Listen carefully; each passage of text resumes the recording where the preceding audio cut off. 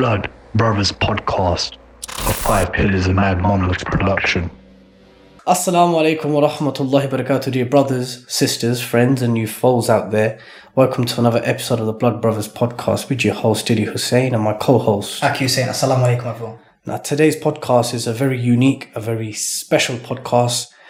Today's guest is someone who's very dear to me, someone who's very dear to Aki, someone who's very dear to our family, someone who I've known since childhood, and perhaps, without throwing dirt on the guest's face, one of the most inspirational individuals that I know to date. And the reason why his story is so inspirational is the reason why he's on today's podcast.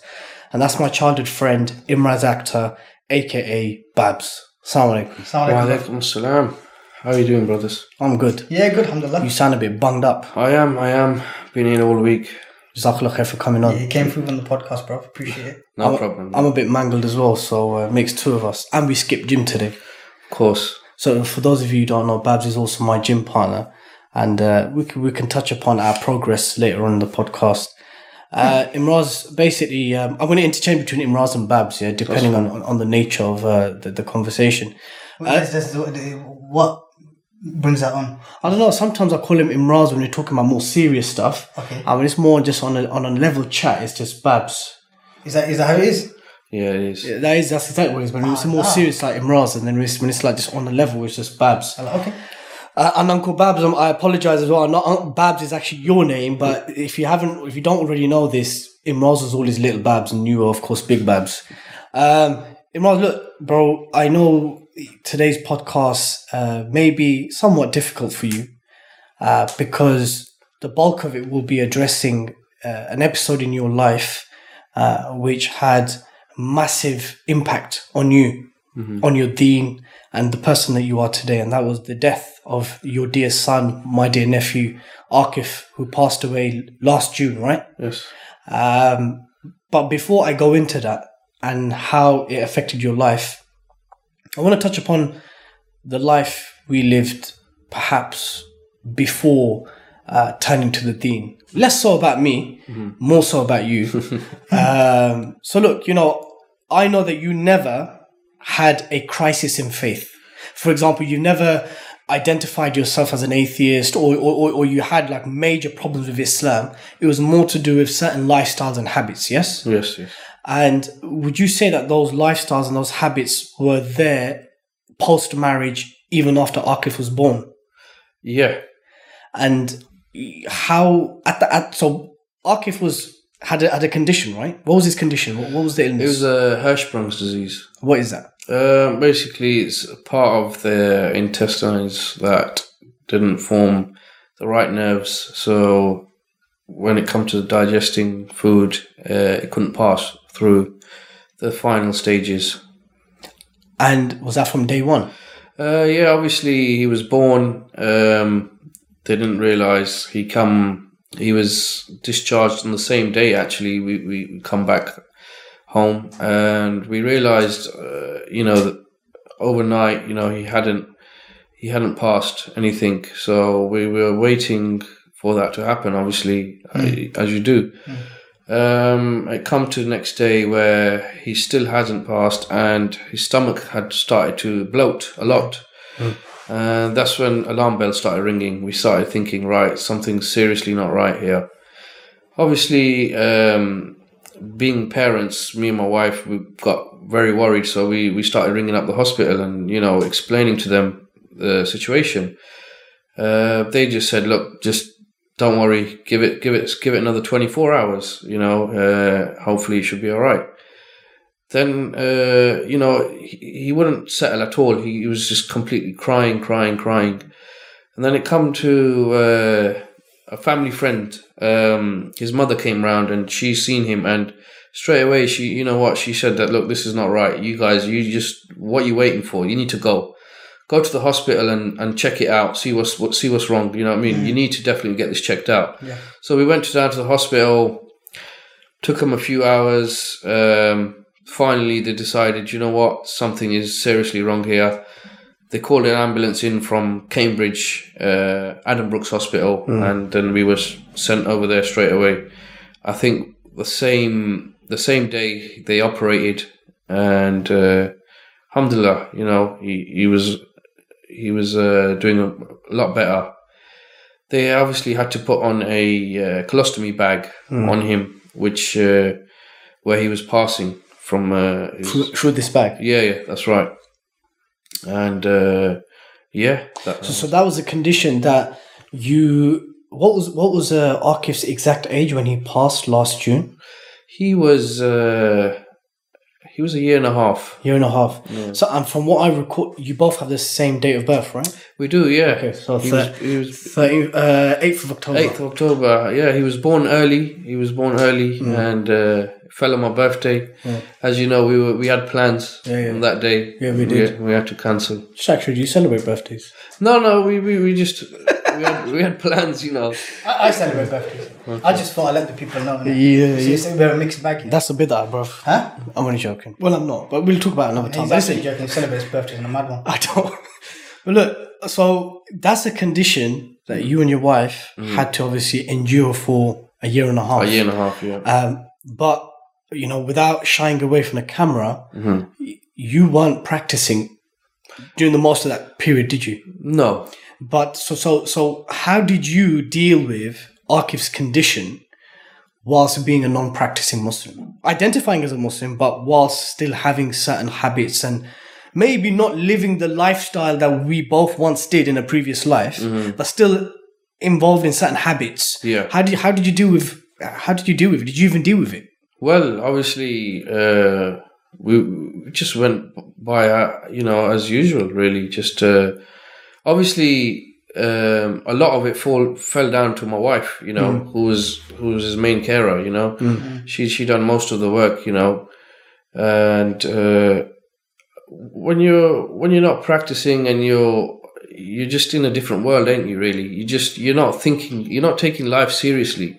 So him having that condition, him being like that, I never really took it, too serious. I always thought, what, we're here in Britain, these doctors, they can do anything, they've sorted him out. He'll get better. He'll get better, inshallah. Yeah, as they always said, that they would reverse this condition and, hopefully he won't have a bag anymore and he'll be okay.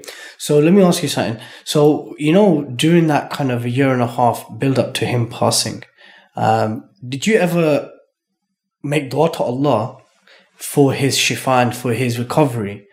But did you ever question yourself that I'm making dua, but at the same time, man ain't praying, man ain't on the deen, will Allah listen to my du'as? Did you ever wonder about these things? Yeah. It's a good question.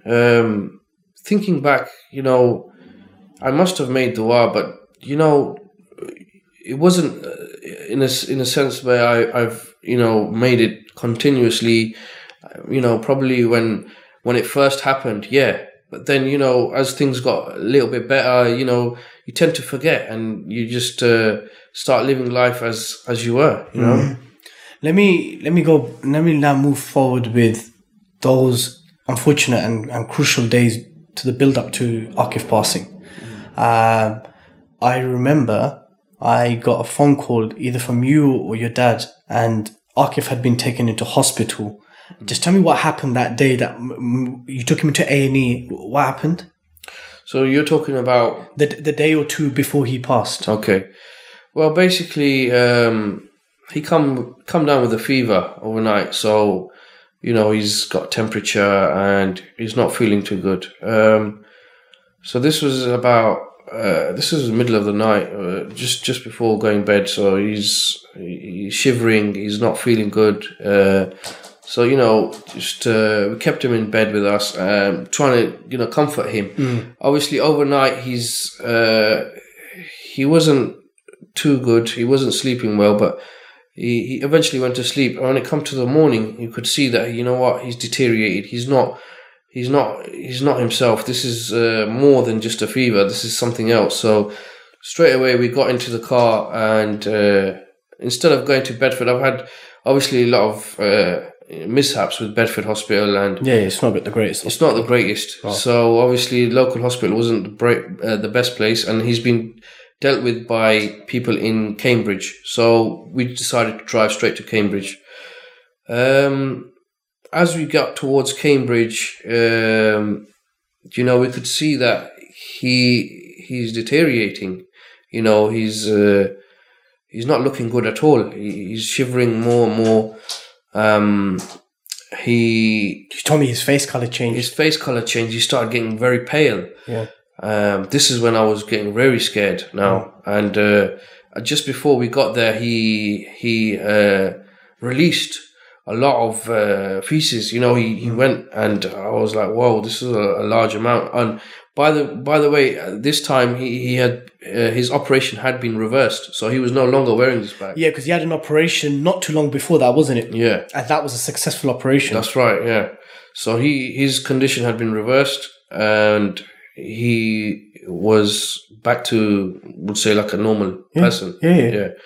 So when he did this, it was just like such a large amount that it was everywhere, on his car seat and everything. So we were like, you know what, this is not a good sign. Let's just, as soon as we got to the hospital, quickly rushed him out. And when I picked him up, he had basically just lost consciousness. He was just like basically very Not responsive. not responsive and very weak. Dead weight. Yeah, basically, yeah.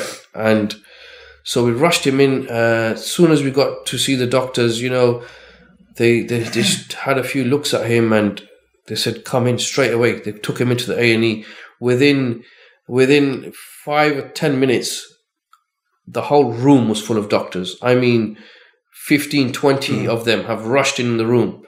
And then they just started prepping and needles, and it was just like surreal. Like, it was just like, what's going on here? And they straight away just ripped his clothes off, and they started drilling into his knees. They're putting things in him, and that was it. They were putting adrenaline and stuff into him, weren't they? Yeah. So I remember me and Nas, another friend of ours, we came and saw you. It was a very early morning. I think it may have been a day and a half before he passed, and in Addenbrooke's, and you were there, and I recall you were very distraught. Yeah. You weren't really articulating exactly what you were feeling, but I remember before I left, you said to me very clearly, Dilly, I just want him to be well. I don't want him to die. I don't want to lose him. Do you remember you saying that to me before we hugged, we parted? Yeah. So again, just I know there's no words that can describe those exact feelings, but you were naturally scared and fearful, right? I was. And it was Ramadan as well. It was. So naturally, you know, you turn to Allah, I'm assuming, of course. Yes. But that feeling of loss or that feeling of potential loss, right? How did you deal with it in those moments building up to him passing? Well, to tell you the truth, it was there in my mind thinking, you know, this could potentially be it, you know, for him. But I didn't want to believe in that, you know. You're still hopeful? Yeah, I was very hopeful. I was thinking, nah, it's not going to come to that, you know. He's going to get through this, you know. That was me thinking positive, basically. And I was thinking that throughout. Yeah. And all the way up until the point when the doctors said to me, literally that, do you know what? There's nothing more we can do. We put him on a dialysis machine. You know, his organs are failing. You know, he's got no, the blood's not flowing through his legs. We might have to amputate his legs. That's when I started really getting that feeling where, what's going on here? You know, then now I'm getting really, really scared. Like, is this actually happening? You know, is this, am I going to go through this? You know, so yeah, I didn't want to let it get to that stage. But at the beginning, I was thinking, you know what, we're in a good place. We're in a good hospital. They've always treated him well, and you know what, he's always come out fine. So I didn't let myself believe that, you know what, he could actually be taken away, you know.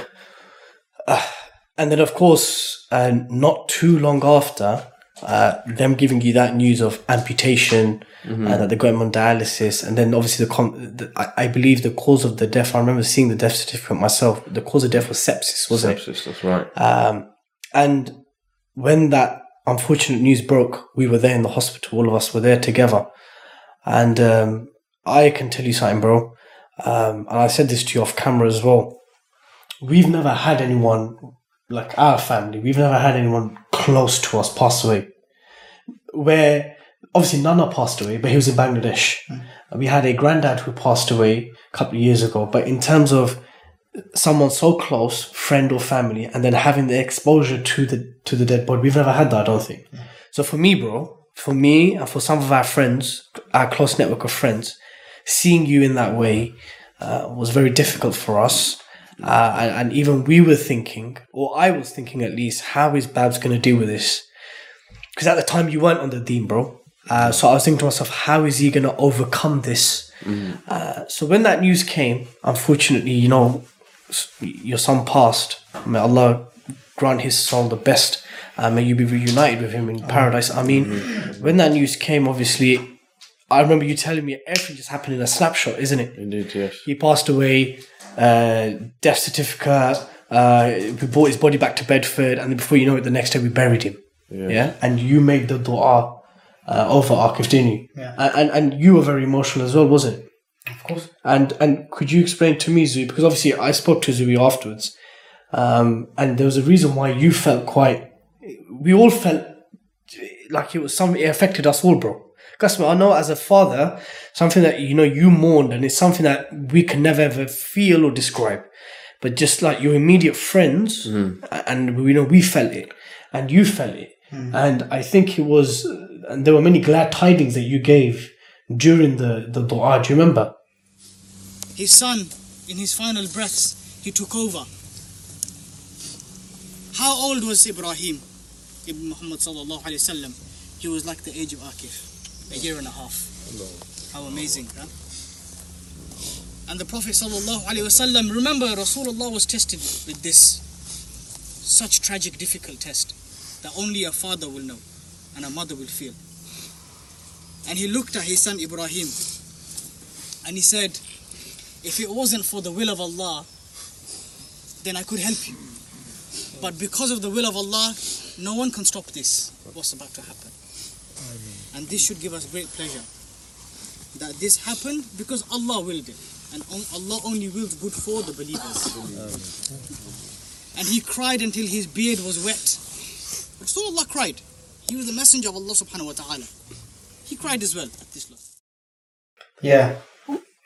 Yeah, so, obviously, I mean, nothing's going to compare to the feeling that a father or a parent feels when, if and when they lose like a child or their child. But, obviously, growing up, knowing each other, living together, living close by, family, friends, these kind of things, and just the circumstances, isn't it? When death is one of those things, Muslim or non-Muslim, people recognize that it's inevitable, right? But when you're Muslim, you recognize it more so because you welcome the idea of death, because as Muslims we have this strong idea and concept of not getting too comfortable with life because of the inevitability of death, and the finality of life and how the next life is life. But you can never prepare yourself for what always feels like a life being taken too soon. And obviously we know that when anyone passes away, that was their allotted time. Allah decreed for that was the moment for them to live. They couldn't have lived longer, and they couldn't have been taken sooner. That's when Allah wanted it. But the fact remains that as human beings, we know, that's what we always say, young. If someone to pass away at 30, 40, young. Also, 1.5. Also, parents never foresee outliving their children, isn't it? It's like, I don't know. I'll ask him, Raz. Of course not. You have these amazing plans, don't you? You plan and. But there were certain glad tidings that you gave, of course, from the Quran and Sunnah that you gave. Yeah. So after the burial, I gave a khutbah and then to the people that were there, and at those moments, we need, everyone needs, but even more so the relatives and of course the parents. They need some inspiration, some positivity, because we believe deep in our hearts that what Allah decrees for us is only ever good. Allah doesn't wish bad for believers. Allah wishes good for believers, always, unconditionally. There's lessons regardless of what the test is, how great the test is. With this being the greatest of tests, right? Having it, losing your child, your baby. And the thing I wanted to draw upon the most in that khutbah was that, Babs had a test that only the most special people ever since the creation of mankind have experienced, and that is prophets. Very specifically prophets, not just great men or companions, specifically Anbiya alayhim salam. A very, very specific test.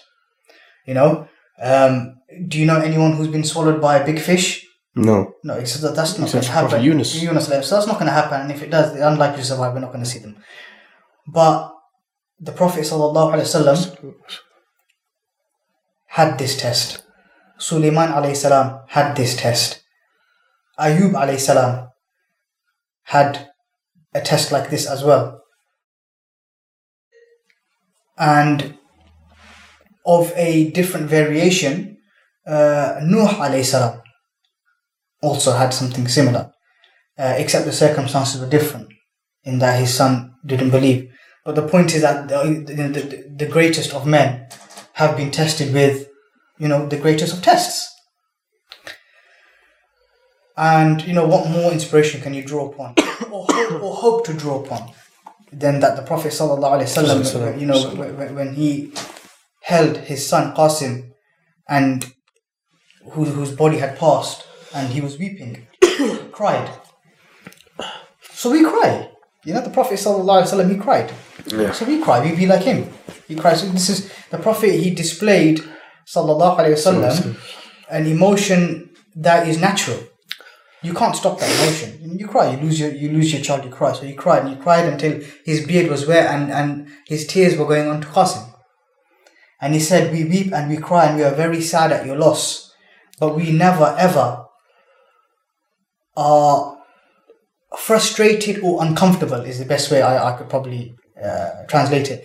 We are never displeased or frustrated or in any way uncomfortable with the decree of Allah Azza wa Jal. And that's very poignant, with what happened. I could have tried to draw comfort in other ways, but the Prophet Sallallahu Alaihi Wasallam, he cried and wept. But he said that, this is something, I can't stop myself from feeling the way I feel, but I know Allah did this for a good reason.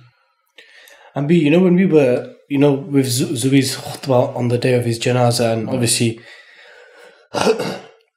I know myself and many others were sending you hadith and sending you statements of the Prophet ﷺ, and glad tidings of Akif being in a better place, inshallah, being of the children of Jannah, and inshallah will be someone who will intercede for you as well, who could be your ticket to paradise as well, inshallah.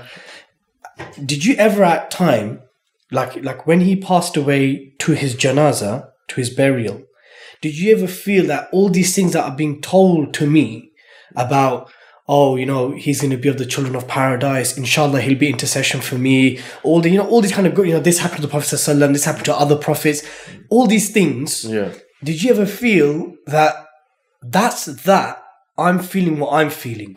Or did you actually, did these reminders help? No, they helped a lot. These reminders really played a big role, in my life. They helped me get through this time, especially, thinking about how your child is going to be waiting there for you, and how they're going to ask Allah subhanahu wa ta'ala for their parents to come into Jannah, inshallah. And then this is what inspired me to work towards Jannah. I want to see my child again, and this played a big role I would, and so obviously now moving on to the next phase, and that is obviously you turning to the Deen, right? And I remember when I was spent time with you on the day we buried him, the days after, we spoke about it, and we said that, look, Babs, Akif's going to be, inshallah, your ticket to paradise for you, for your wife, and so work towards that. And from what I recall, your fix-up process was pretty much immediate, right? Yeah. Why didn't you think to yourself, okay, fine, my son's passed away, I'm mourning, inshallah, he is of the children of paradise, inshallah, and he will be or could be my ticket to paradise. Well, let me deal with my lifestyle, or let me deal with certain habits in a gradual way, bit by bit. I'll pray 1 or 2 salah, or I might cut down on doing X, Y, and Z. Why did you opt for an overnight change than a gradual change? Well, basically, as I said before, the thing that stuck into my head was I need to work my way towards, seeing my child again, inshallah. So I thought, I'm not going to be waiting around for me to slowly fix up. And slowly fixing up means that, okay, there's a chance of me not fixing up and drifting away. Yeah. So it hit me so hard that, I just had enough. And it's not like that I was living my life not thinking about change. I was always thinking about change. True. And this was my opportunity. This was it. This is it. This was that sign that hit me straight and said, look, what more do you want to happen? What's next? When are you going to change? When are you going to turn back to Allah? So I thought, you know what? This is it. This is just a sign for me. This is a reminder for me. Stop whatever you're doing and turn back to Allah. And, did you struggle with giving up or overcoming certain habits? Did you struggle? Without going into details. Yeah, at first, obviously, it was a bit of a struggle. But then you just think of your son. You think, you know what? And you think of Allah subhanahu wa ta'ala, how He has basically put you through this test, and He wants to see how you do. There's many people who go through these tests and they don't come out to be successful. They don't change. And obviously it's a test for a reason. So I'll put through this test to see how I do. And there's many people that say that this could have been a punishment for you, and there's people who say no, this is a blessing in disguise. And there's 2 ways that people say that. You know what? Okay, how do you know if it was? If you know that you have become closer to Allah subhanahu wa ta'ala through this, then yes, it's a blessing in disguise. So I see it as that. So I know it's sometimes so difficult to utter these words, right? To say that the passing of my baby son was a blessing in disguise. Like, to utter those words. If a non-Muslim had that, or a non-Muslim who has no kind of a moral compass or an understanding of the divine, they'll be like, what are these lot talking about?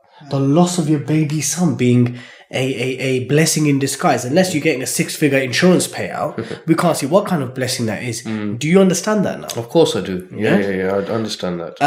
And so, but just on the issue of temptations, because shaitan comes to us. Of course. And especially if you were well engrossed in a particular lifestyle, in particular habits, how did you overcome those temptations, the physical temptations? Obviously, the spiritual method is of coping mechanism is, my son's just passed away. I don't want to carry on sinning. I want to meet him in paradise. So therefore, I'm not going to mess about anymore. But how did you deal with like the physical temptations of maybe wanting to do something which you used to do on a daily basis, or something that you should just do off the regs? Or did you just soldier? It was just a cold turkey process? Well, At first, yeah, you try and soldier it, but then it all comes down to taqwa. You know, you gotta have that fear of Allah, and you gotta have the, knowledge of, just thinking, you know what, I'm gonna have to do this for the sake of Allah, no matter what. You understand? I don't want to be on the day of judgment, seeing my child there, and my sins are racked up this high, and if I carry on doing this, then do you know what I mean? Like I said before, if I carried on and I done it gradually, it could have took me back to that way. You know what I mean? And it has. We know brothers. We know brothers who said that we're going to cut down on certain things. Or, brother, I want to stop this thing. Or, brother, you know what? I'm going to stop this. But then they start doing something else. Killing themselves. Yeah. So, I mean, we know people close to us that have tried the gradual process of reformation on lifestyle and habits. And it's never worked. No. Without mentioning names, but we know, I can't think of any success story of brothers who fixed up on the gradual one. Yeah. Like I'm going to cut down from 10 to 15 to 3 to I'm not going to do it again. Yeah. You're going to cut down from 10 to 15. Sorry, That's never going to work. cut down You're asking for trouble. cut from 15 to 10. Hell going that way. Okay, look, so Salah. Yeah. Right? Salah, praying your 5 prayers, right? How did that help? Of course, it helped a lot. You know, this is basically you becoming closer to Allah subhanahu wa ta'ala. You know, you've missed so many years of praying, and obviously Salah is a major thing, and it brings you a lot closer, and it helps a lot. Do you reflect on how Salah is a fundamental part of your daily routine to perhaps, because I think about this a lot now. Yeah. Every other day I think to myself, look at how we spent our time before practicing with no Salah. Yeah. And now, alhamdulillah, Salah plays a major role in how your daily routine plans out. I can tell you from a gym point of view, mashallah, for our viewers and listeners, Babs is always pressing me to do gym in certain times so we can make it to Salah in masjid. And sometimes even me as a bad influence to you, I'm like, bro, we can just pray at home, or we can pray together. And you're like, nah, bro, I need to pray in the masjid. Yeah. So that's now prayer being the nucleus of our routine, right? Do you ever reflect about how you spent time before and how you're spending time now? Yeah, of course. Before there was no thinking of Salah. The only thing was Jummah. Yeah. We've got to make it for Jummah. But alhamdulillah, Do you feel like a lot of time was wasted? Of course, a lot of time was wasted, 100%. All the times we parked up. Allen's Park, Embankment, Paddler's Court, all them times. That was just thinking back. What were you doing there? Huh? It was a waste. We can't go into details what we were doing there, but just a lot of time was wasted. It was a waste of time, But now, alhamdulillah, everything. You're a time waster. Yeah. Like a Man United player. 2 seconds, Babs. I told you we're not going to go into details in this podcast about the things we used to get up to. Why did you ask that for? That's fine. So give you the option, isn't it? Yeah, we were just wasting time in those areas, isn't it? Yeah. But now the Salah plays a big role, and you plan my day. If I'm going out of town or whatever, I want to travel at certain times just to make sure that, so I can play my Salah comfortably when I get there. Because life as a traveller, as a Hanafi, is hard, isn't it? It is hard. It is. It's not easy, but alhamdulillah, we can do it. You know what I mean? It's not that bad. I've got a good book at home. You can really make things a lot easier. So look, okay. So alhamdulillah, we saw your transformation. Yeah. And your friends, your direct friends, your crew, the brothers are most closest to you. And even we used to have these conversations. Remember when I said that Babs has smashed his 40 days? Yeah. Yeah. Like we had a little celebration in your back garden. Remember we chilled out. Oh yeah. Our friend Sumbul from Turkey was down as well. Yeah. And then just seeing your transformation had a massive impact on your friends. These are things that I've never told you, by the way. These are things I'm telling you now. Yeah. But I don't want to tell you too much so you don't think you're too sick either, yeah? Of course. But I think a lot of the brothers who are already kind of practicing within our friends group, we were thinking, Babs is really excelling. To the extent where were we even fully practicing? Babs is really showing us apart, yeah? So, alhamdulillah, bro, you even played a positive impact on your friends. Because we, or at least I, was worried to some extent that he's not going to be able to cope. He may go back to certain habits and certain lifestyle. 'Cause it's just easier to do that, isn't it? Of course. It's just easier just to like, okay, do what you know. to do what you know and to do what everyone else. We know, brother, we have friends and family, brothers who they've had deaths in their families. They cry, they mourn, they go to the graves, they make dua, they give charity, and then they just go back to that lifestyle, right? And they just zone out and pretend that, you know, it will never affect them. But you didn't do that. But we were worried. I was worried that, you know what, Babs might go back to that. But you didn't. So you had a positive impact even on your immediate friends network. Then you went Umrah, Yeah. right? Yeah. Tell me about that. What inspired you to go Umrah quite soon after your son passed? Well, basically, my wife and me, you know, mainly my wife actually, she decided that, look, we have, me mainly have changed my life radically, you know, and she basically said, look, let's go to Hajj. She said Hajj first, but then I thought, you know, we'll get to that. We have some other issues. Yeah. I thought, look, we're not ready, like, meaning financially for this. So, you know, let's get ready for Umrah, you know, and so that's it. We decided, you know, the same year we're gonna go on Umrah, and let's do it. And how was it? Alhamdulillah. How was making Umrah? How was seeing the house of Allah subhanahu wa ta'ala and going and seeing the Kaaba and then Masjid al-Nabawi, and how was that? Alhamdulillah, it was amazing experience. You know, people they always say, you know, you're gonna get there and you'll feel that khushu', you're gonna feel like, whoa. I did have that feeling, but you know, when you've changed your life already and you're practicing and you've got that all, you know, you some level of grounding. Yeah, that's right. So it was good, but I felt as if, you know, this is I'm here for a purpose. Yeah, I've got certain objectives I need to fulfill. Yeah, because we spoke about that, isn't it? Some people come up from Hajj and they literally, I've heard this so many times. We see the Kaaba and it's like, wow, right? But then I've spoken to some brothers and they're like, yeah, it's magnificent, but we know that it's always there. We pray towards it. I've come here to fulfill a fard of my religion. Yeah. Have you seen those differences in reactions as well? Yeah, definitely. I think there's a distinction between people knowing why they're going there and people going there and being like, wow, they're seeing the Kaaba and it's like some type of world landmark. Yeah. And they react to it like people in Betra. Yeah, Bedra. The people of Betra who are going to see the ruins of the Thamud.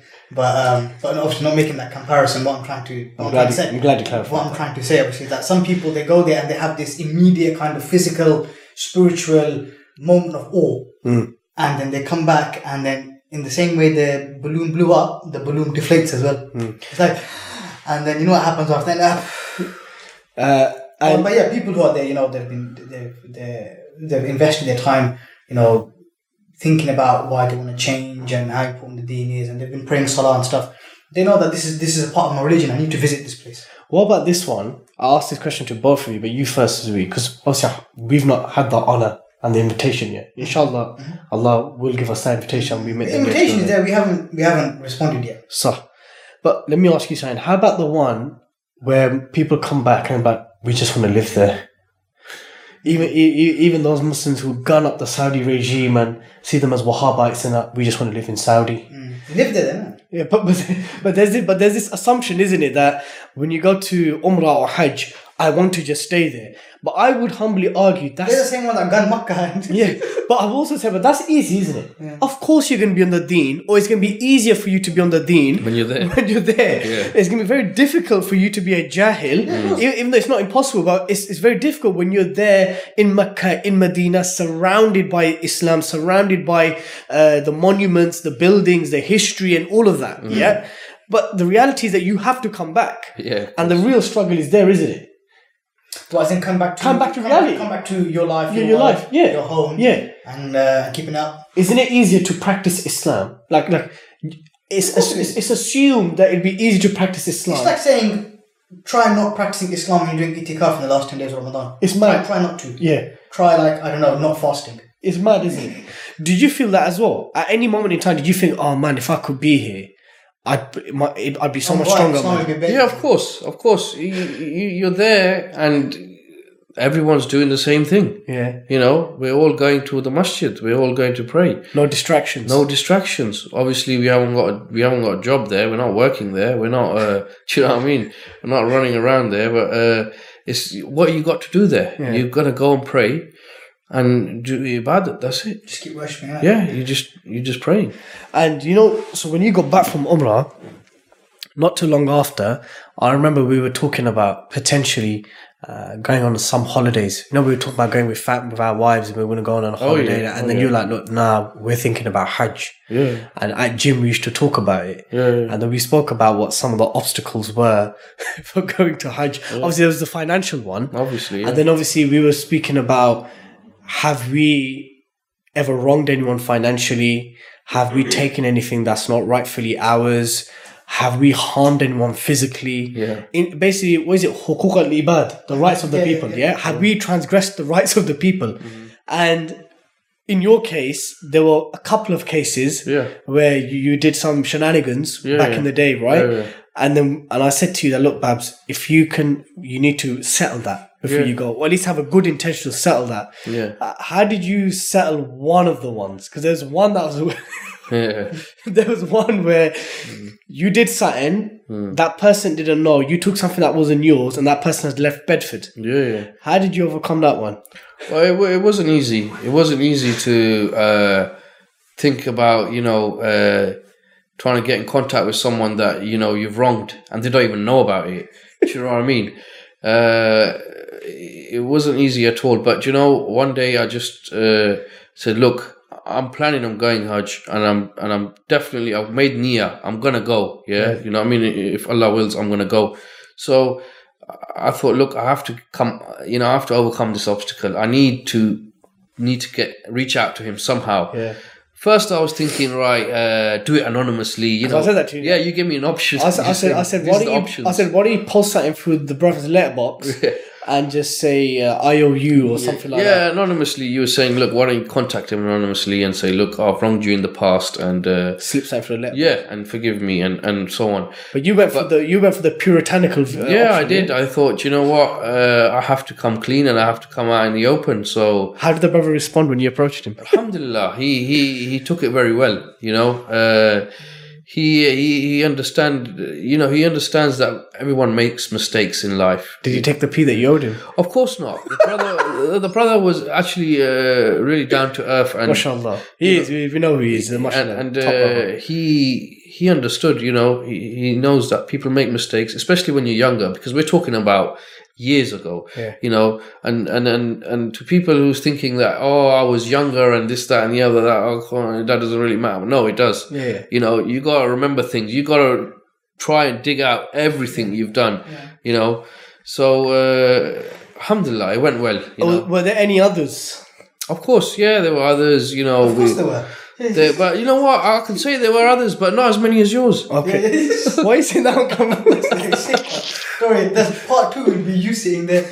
Yeah. See how many things you post. Where did that low blow come from, Papa? No. We were trying to do one. He's posting back. He just posted IOUs, isn't it? No. We're talking about Second myself, class but as well. you said I had a few, but yeah. You make this extra 3 to 5. Okay, fine. Yeah. I can't believe Babs just did that on camera. But anyway, Yeah. this guy. There was another brother Yeah. who, and just for those of you who, again, just to give you an insight into our childhood and what we were like growing up, Babs was single-handedly responsible for many of us getting into lots of fights. Oh yeah. Because he was known as Baby Babs. He was the shortest, the most child-looking of all the brothers. And he'd get into confrontations and just into fights, and we'd have to go and settle these things with him involved, of course. Yeah, you'd be fully involved, but it was always a case. If I got permanently expelled from school first time because of you, Oh yeah. because of Jose, Oh yeah. because you had some beef with this Portuguese guy called Oh Jose. yeah. It was something very silly. Yeah, and then we went and sorted him, and then I got permanently expelled from school. They let me back in. And then there was a few other little. Then there was that one. Do you remember? Oh yeah, coming down the bridge. Yeah, coming down the bridge. Those junkies. Yeah. And then there's a little thing that happened just around the road there. I had to leave work and we clotted them. Do you remember? Oh yeah. In the takeaway. Oh yeah, that's the one I was talking about. Around down the bridge. Yeah, but there was another one, wasn't it? One that was more closer to home. Closer to home. Yeah. He was a Muslim. Yes, he was. And he was a local brother. And you had some confrontation with him. Yeah. And as I mentioned, our viewers and listeners need to understand that Babs was little Babs. He was physically smaller than a lot of us. So therefore, there was even amongst us a sense of we need to protect little Babs as well. Yeah. Oh God! Then there was the one when me and you were riding bikes in Ramadan once. Right. Them Indian guys. Do you remember? He said, "Get off the bike lane," and then we went stuck on them at the yard in Ramadan. Do you remember? Me and you were riding a bike. Yeah. And they were like, "Get off the bike, get onto the bike lane." Oh, do you remember? Yeah. You know, it's coming back to me. Yeah. Again, it was all you. Yeah. So I'm just saying that.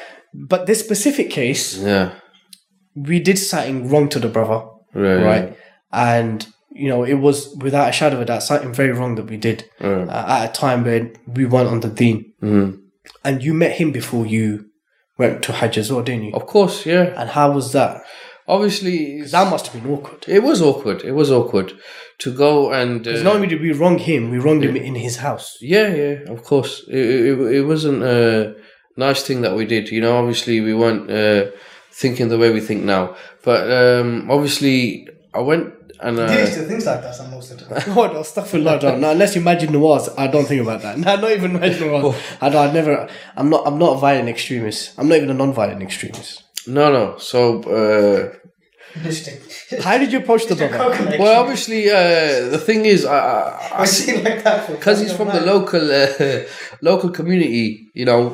I've been seeing him around. We did, and we still do. We still do. Yeah, we've never seen eye to eye after it happened. But we never sought his forgiveness, did we? No, never. And so I decided that this is one of the things that are on my list, and I need to do it. So I plucked up the courage and I just stopped him one day when I saw him on the street. I go, "This is my opportunity. Let me stop him." Before you were there any reservations? Was there anything telling you that, "Oh man, I ain't feeling this. Oh man, do I have to do this? Allow it, bunny." Or things like that. Did that ever pass your mind? Obviously, you think to yourself, you did this thing for a reason. Because I was wronged. Yeah, I was wronged. Yeah, you were strangled, bruv. Yeah, okay, fair enough. So yeah, go on. I was wronged, so you know what? That doesn't make it right for me to wrong him, but we did anyway. But what happened is that obviously, there was them thoughts going through my head, thinking, do you know what? Do I have to? And it's kind of settled, tit for tat. Tit for tat. Yeah, he wronged me, I wronged him. But then no, it wasn't equal wronging, was it? No, you don't do that. And at the end of the day, do I want this person to be there on that day? When the accounts are settled, I didn't want that at all. So you try your best to settle everything you can in this world. And how was he? Do you know what? He said something funny, didn't he? He did. He took it. He never took it. As well as the next brother. Yeah, but he was still okay. So but he said something funny to okay, so as soon as I saw him, I was like, "Listen, my brother, I'm sorry for what happened." And he goes, "Before you go any further, can I just ask you, have you gone religious now?" I looked at him and I thought, "Yeah, I have." Yeah, I have. You're right. Yeah, I've changed. My mindset's changed. You know what? And I'm saying I'm sorry. Then he's like, okay, yeah. And then did he forgive you? Yeah, he said, "You know what?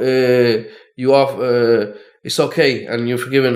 Then he started going on like, it's up to Allah and things like that. But at the end of it, he said it's okay. And when I see him now, I give him salam, and he's okay about it. Alhamdulillah. So, may Allah subhanahu wa ta'ala accept everything from you, my brother, and all those brothers and people that you may have wronged. If they've forgiven you, may Allah accept their forgiveness and stuff like that, brother. Yeah. So you went off to Hajj. Yeah. So you are actually Haji Imraz Akhtar. I am. And so, alhamdulillah, your maqam is indeed increased. You've got the title of a Haji now, yeah? Mm-hmm. How was Hajj different to Umrah? Well, Umrah it's just one of those. It's basically nothing. It's nothing compared to Hajj, meaning the struggle. Umrah was a struggle for me a little bit because I'm not used to this. Heat, walking, up and down, hard floor, things like that. But Hajj was a bigger struggle. But Did you struggle with it? a little bit, when people talk and they say, "Oh, Hajj is gonna be hard," the way they talk, like you got so much walking to do, and I thought to myself, "Wow, I struggled a little bit, Especially you don't do any cardio. Yeah, that's right. No cardio, so yeah, I was bound to struggle a bit, but it was mainly just like blisters on the feet and stuff like that, and sore feet. And toilets. Babs has debunked it, yeah? Yeah. Hajj isn't hard, yeah? Yeah. No, it's not. No, but you said toilets. You struggle with Toilet, toilets. obviously, when you gotta wait in them queues for for the toilets, and obviously the hygiene level and stuff like that. Yeah, it's not something that we're used to. Yeah. But the actual ritual, the actual days of Hajj, did you feel that you are truly fulfilling a major obligation of your religion? Yeah, I mean, the day of Arafah, alhamdulillah, it rained, and that's not something that happens very often, Yeah, my mom and dad and a few of our judges, they said it's never rained like this. Never, no. And especially just on the Arafah area, you know what I mean? So, again, this is like a sign from above to say that, you guys are, I've got some people say, oh, there's a lot of special people out there that year, As you said, how many scholars were out there? Loads of scholars from the UK went out there, and they were saying that we have been to Hajj many times, but we've never seen rain like this in Arafah, ever. We're talking about scholars that have been there 15, 20 times. Yeah. I said we've never seen rain like this, and that this was a blessing at a time of soaring heat. So yeah, it felt very special. I'm here for this, and I'm a part of this. And on my Hajj, this is what happened. So I felt very. Upon completion, did you feel liberated? Did you feel like alhamdulillah, it's a major thing? Yeah, of course, it's one of the pillars, and it felt. Any financial regrets? Because I know that you saved up hard. We saved up hard, and financially, obviously, look, at the end of the day, if you've got the means, and you should go. Especially go when you've got the strength and the energy to go. So many people they tend to go at older age, 50, 60, 70. Yeah, and they think, what, we'll go. We've still got. Everyone's married off. Yeah, and this and that, and then we'll. Become a grand. And then we'll go. So let me ask you if you could give some advice to young Muslims, 18 to 35, 18 to 40-year-olds, who want to go Hajj. They have an idea in their mind. They want to do Hajj, but like everyone else, especially amongst the Asians, Bengalis, Pakistanis, Indians, we think we're going to end up going at 50, 60, 70.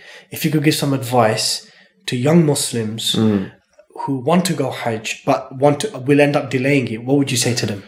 Again, I would say to them that, look, if you're financially ready, it's best for you to go as soon as you can, because you're going to, you're thinking that, okay, I'm going to wait another year or two, or let's just give it a little bit of time. I've got things to clear, this and that. But no, because you don't know what's around the corner. Anything can happen. You're physically ready now. You're capable of going. You should go, because you don't know what's around the corner. Hey, Jazakallah khair, bro. Look, most of this podcast has been about your journey to Islam or becoming more practicing, and your struggles and your experiences.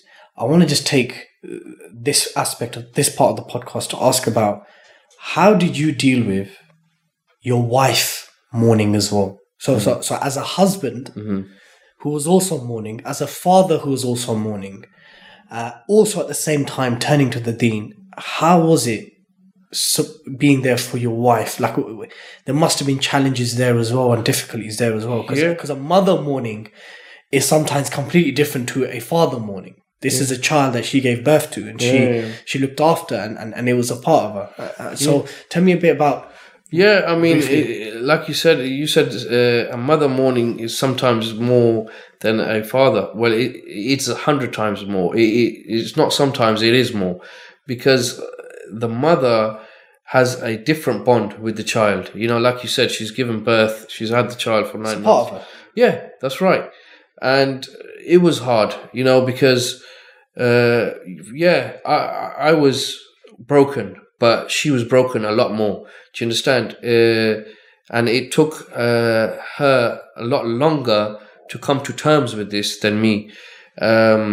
Obviously, you got to support her as much as you can. You know, you got to be there, and you got to give comforting words. You know, such as intercession of the child, and how our beloved prophets had been through this same situation, and how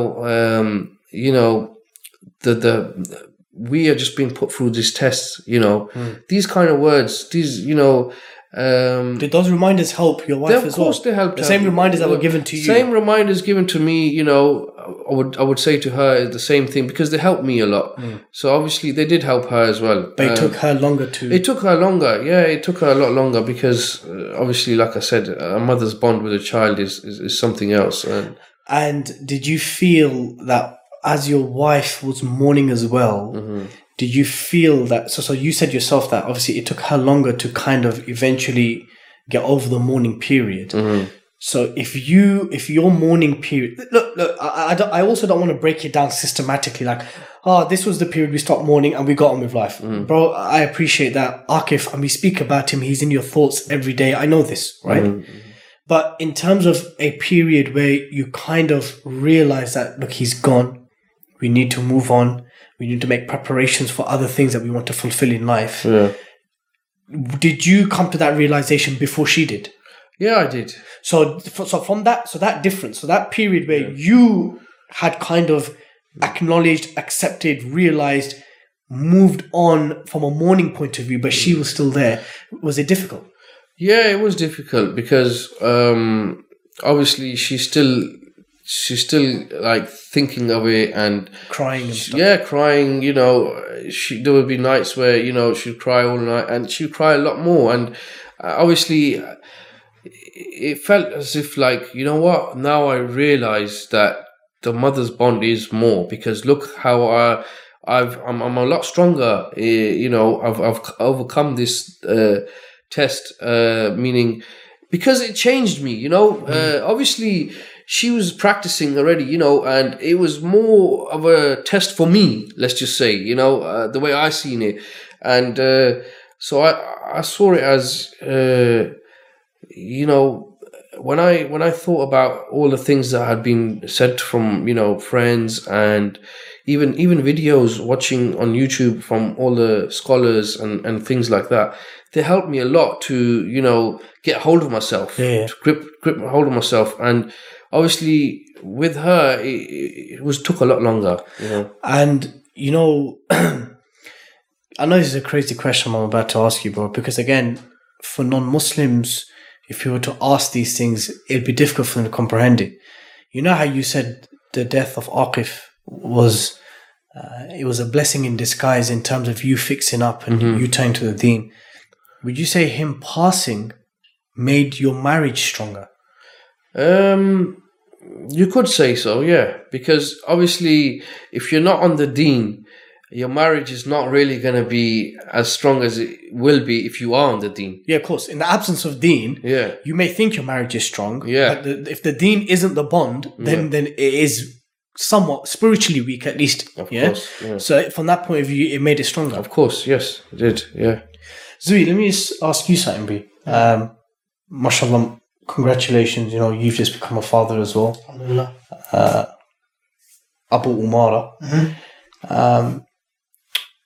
How would you think?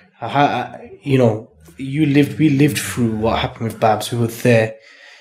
How would you even imagine it? Like traumatic. Like, would it have a massive impact? I would be distraught. I don't know. I've become a father recently, and all I think about is my daughter. When I'm at work, when I'm commuting, I just have her face imprinted in my brain, and I just can't wait to see her every time. So, so if that was taken away from me, I would be broken. Yeah, I can't put it any different to how Babs has said. I would be broken, and it'd be interesting actually, because interesting in that if I was ever tested with something like that, how would I cope? I don't know. That's when boys become men. Innit? That's when you show what kind of your blood is. Look, I was respect for that, but just The food's ready in the microwave. no, that's my message because it's connected to the Mac. Is it? So you said you think about Baby Umara like constantly, right? Yeah. So in your list of things that you think about, where does the podcast come? It's not on the list, bro. But I was moving on, like, to answer straight up. So I was asking one of my colleagues, yeah. I'm hurt, but just carry on. Yeah, I'll let you get over it. I was asking one of my colleagues, and I asked on the low. It's a woman. I spoke to a woman. It's okay. And At work? Yeah, at work. Yeah. It was not work related, so I don't know, maybe questionable. But I said, I'll go so and so. I'll go look. I'm gonna ask you something. Yeah. Obviously, they were very, very excited with with baby coming and stuff. I go look. Pulled her aside, and I said, I've been having this thought that's been going through my head constantly. I want you to tell me whether I'm losing it or whether it's normal. She said, what's that? I said, I keep thinking that my daughter's gonna die. Yeah. Every day. That she's gonna die like this, she's gonna die like this, she's gonna die like this. She's like, that's normal. You're also non-Muslim. Yeah, I was not Muslim. She goes, that's normal. Okay, you sure? She goes, if it happens too much and you start losing sleep, you can't rest, you can't eat, then that's not normal, and you should get support for that. But it's normal to think about your baby dying in the sense of like parenting. Okay. Like, are we doing this right? Are we doing that right? Is she safe? I can't see her or him. What if this happens? What if they fall? What if they slip down the stairs? She said it's quite normal when you become a new parent for the first time to be on edge about these things. So for it to actually happen, if you were to ask me again, I can't answer the question, but yeah, it'd be dark. B, bringing the podcast close. I know that, alhamdulillah, from someone who did not pray to now leading the mandems in salah, mashallah. Yeah, alhamdulillah, it's crazy sometimes when we think about it. And Babs is leading us in salah. It's like, wow, this is actually happening. Alhamdulillah, it's beautiful. It is. But you've been very busy as well. You try to keep yourself busy with certain activities, learning Arabic, going on tabligh, looking into certain dhikr sessions and stuff like that. So you're kind of like, now that certain things are established, or are in the process of becoming established, the fundamentals, tell me about your exposure with different groups, different jamaas, because Tablighi Jamaat, you've been on Tabligh. Like that is the dawah wing of the Deobandi movement, right? The dhikr sessions in our local masjid is a local Barelvi masjid, right? Some of the scholars that I know you listen to online are predominantly Salafi scholars, right? So one would say that you're nicely dabbling with everything, right? Obviously, I know that, me and you anyway, we're Hanafis in Salah and stuff like this, but you're kind of like, you're just looking into different things at the moment, right? How do you make a decision? How do you make a decision as to this is right, this is something that doesn't seem right, I'm going to stay away from this, I'm going to be involved in this, I'm going to listen to this? Because on the way back from gym the other day, you said to me, or you asked me, bruv, what's the difference between Deobandis and Barelvis? Do you remember you asked me? And then like Sufis and Salafis, and I said to you, look, it's Aqidah issues pertaining to Allah's attributes, where Allah is, and whether you can do istighatha from dead people or alive people and stuff like this. So right now, where you are in your deen right now, how are you making these decisions? Who to be involved with, who not to be involved with, get involved in this activity and not this activity? Well, basically, you can't. Obviously, when you're just let's just say like kind of new to you know, the issues of Akida and everything. You got to go around and you got to look at, you know, everyone. You can't just say, Right, look, everyone off. yeah, you can't say, right, this is my group, I'm sticking with them. No, you got to look and you got to make your own decisions. You know, obviously, so I've been, you know, On Tabligh. yeah, I've been on Tabligh. Okay, that seems good. It doesn't seem nothing wrong with that. Do you find it spiritually enriching? Yeah, it was good. It was really good. Then obviously I've been to the mehfils, not mehfils, zikr in the local masjids and stuff. You've not been in any Hadoukins, have you? Well, I actually went to one of the Hadouken places, and Probably you should have hollered, man.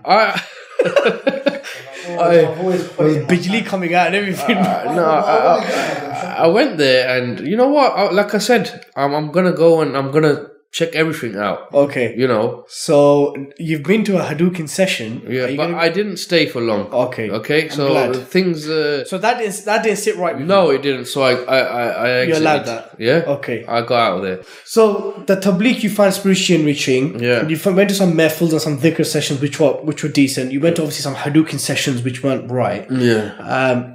But are you kind of just exploring the kind of different activities that are there to strengthen your deen? Yeah, you know, obviously we want to do what seems right, and obviously you can't rule out anyone. You understand? Unless it's something bait. And obviously, yeah, you don't want to just like do one of those ones. Yeah. And how's the Arabic coming along? Arabic, alhamdulillah, it's good. You know, obviously you want to know what you're reading in the Quran, obviously, and tajweed obviously is a big thing. You know how I explained before, like one little Mistake. Could change the meaning. could change the meaning. So Me and Babs recited to each other the other day. Alhamdulillah. We sat. And even then when I was sat, I was like, I'm sitting here going through Surah Fatiha and Al-Baqarah with Babs in a mosque. And if someone said that to me 5 years ago, Yeah. I'd be like, nah, you're mad. Yeah. But alhamdulillah, we did it. It felt quite sick. yeah, you got to make the effort. You know. That's good, man. It was, I'm being serious. Of course, man. It was crazy. Like we were sat there. I don't know about you. I was sat there. I was thinking to myself, I'm sat here with you. Crazy You know, how it's things good. change, man. That's it. So, but you're still on a journey, yeah. Of course. You're still shopping around to see I'm still, who's I'm got what to offer. Yeah, Yeah, I'm still about, man. I'm still cruising. You know what I cruising mean? around. Yeah. Them Black Friday deals. Yeah, but what I was I going to say was you also, even before practicing or became practicing, you had some exposure to groups like HT and others. Oh yeah. Because Uncle Babs was involved with some activism. Yeah, there. back in the and days. you had some uncles who'd identify as Salafis Yeah, as well. So you've had a fair amount of exposure to all the different groups. That's and- right. Yeah. Yeah. So yeah, man, that's interesting. Babs, before we close the podcast, can you give some advice, right, to Muslims who have lost children, who have lost brothers, who have lost parents, who have lost husband or wives, who have lost really close loved ones, and some advice to them in terms of a coping mechanism and how they could potentially overcome this period of mourning and use this opportunity to turn to the deen. Could you just briefly give some advice? Well, I would like to say that, you know, when you are being, when you put through these kind of tests, it's a test for a reason, for you to come back to Allah subhanahu wa ta'ala. Obviously, something wasn't right in your life, you know, you weren't doing the right things. It's happened for a reason, let's just say. For in my case, for example, my son passed away. He was born on my birthday, which was something special for me. Again, it's like a sign for me, you know, this is your son, he's born on your birthday. Again, we named him, he was named Akhil first, and he got ill. Then we thought, no, this meaning is like, it's like a lofty meaning. It was a king or something like that. And then we thought, no, we change his name to Akif. Akif was the meaning. Is it derivative? Is linked to the word, like the word itiqaf That's right. has like Akif in it. In it, yeah. So it was one of those, one who worships, who sits in the masjid. And again, like I was saying to you earlier, you know, it was a sign for me, and how crazy it was that his name is that meaning of itikaf and 10 days, and he passed away in the last. and he passed away in them last 10 days, you know, in Ramadan. It's just one of those things, you know, it's just crazy. But anyway, getting back to what you said, So that there was a sign for me to think, wake up, what are you doing? You know? And Allah subhanahu wa ta'ala gives you many signs to people. You know, earlier on in my life, I had a car accident. You know, it was a close to death car accident, but I didn't change. You know, shrugged it off, just carried on with my life again. You know, these kind of things, these signs happen for a reason. You're not doing something right in your life. You know, you haven't got that connection. You got to remember about life. Here is just a test, and you're not here for long. You know, we're here for, you know, Prophet Sallallahu Alaihi Wasallam said that the average lifespan is what, 60 to 70 years. You know, we're halfway through. You understand? And we don't know we can go tomorrow. Are you ready? Do you think you've done enough to take with you? You know, on that day, are you going to be thinking, you know what, I've got enough there, mate? You know what I mean? But no one's really ready. You know, you know that what I've been doing is a lot worse. You know, I haven't been doing enough good deeds. Yeah, especially if you're not praying. You know, you haven't been fulfilling the 5 pillars. You know, understand? You haven't been doing the right things. So these things happen for a reason. You need to wake up and see, you know, why has this happened to me? What was I doing wrong? You know, I wasn't on the right path, was I? So Allah subhanahu wa ta'ala puts those who he loves through these tests just to bring you closer back to him. You know what I mean? He only wants good for you, you know? As it says, Allah subhanahu wa ta'ala is, you know, does not want to punish you, you know? So always look into the deen. And obviously when someone passes away in your family, you know, i.e. Children, parents or whatever, when they go to the other side, you know, inshallah they make it to Jannah, but don't you also want to meet them there? You know, you should, these kind of things are the things that you should think of. You know, I want to go and I want to see my relatives, you know, in Jannah. We want to be living together there. So I always say, you know, make sure you can try and secure your Jannah, you know? Inshallah. Well, you know what time it is. Yeah. You know, with all our guests, we offer them barn or a thumb or an arm wrestle, but you don't have the liberty of those 2 choices. Why not? I can't see no barn here. We don't have no barn here, first and foremost. This is a stitch up. No, it's not stitch up, because Babs has tried barn before. That's the first thing. He's tried barn before. Number 2, you tried at my house. Yeah. Secondly, we can't have a thumb war. Like, how are you going to live with yourself? That means you'll be gym partners, but you want to do a thumb war with me. What kind of baguette is that, bro? Why not? Because we can't. It's nonsense. So we're going to have an arm wrestle. If you're wearing pink camouflage socks, why are you not going to do a thumb war? No, Friday's usually our arms day. I know Baz must have done some arms workout secretly. Astaghfirullah. Brother, I haven't been to the... Do you know I've been ill? Okay, so should we just get this arm wrestle out of the way, bruv? If you want to do it, let's do it. Okay, fine. I'm challenging you to an arm wrestle. Are you saying no to me? No, I'm not. Okay, then let's do it then. So we do the countdown, B. You happy with your grip, yeah? Yeah, I'm happy. Yeah. You happy? 3, 2, 1.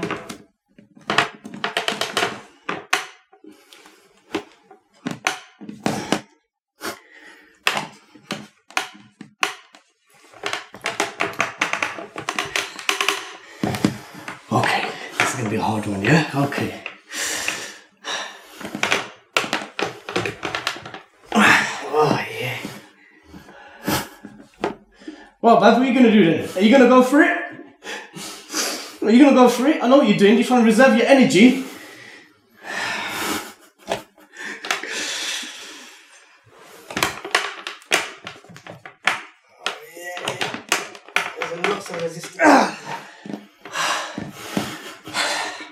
I'm not trying anymore. You're going to have to go for it. You're going to have to go for it. This is brilliant. This is going to be a sick gonna have podcast. to It's go 2 hours for it. long now. Yes, buddy. Watch it.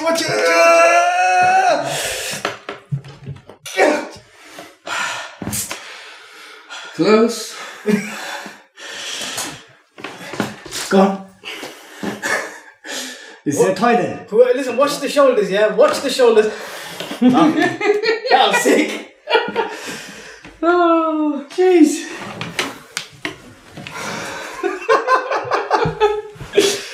I enjoyed that. Brothers and sisters, and that's it all for today's podcast. Yeah.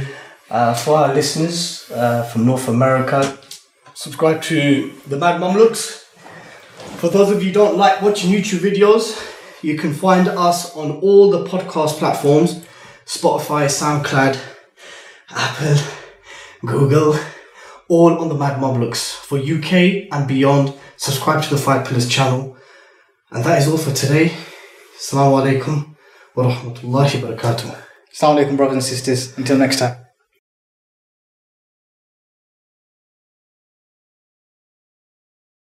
Flag Brothers Podcast, a Five Pillars of Mad Monolith production.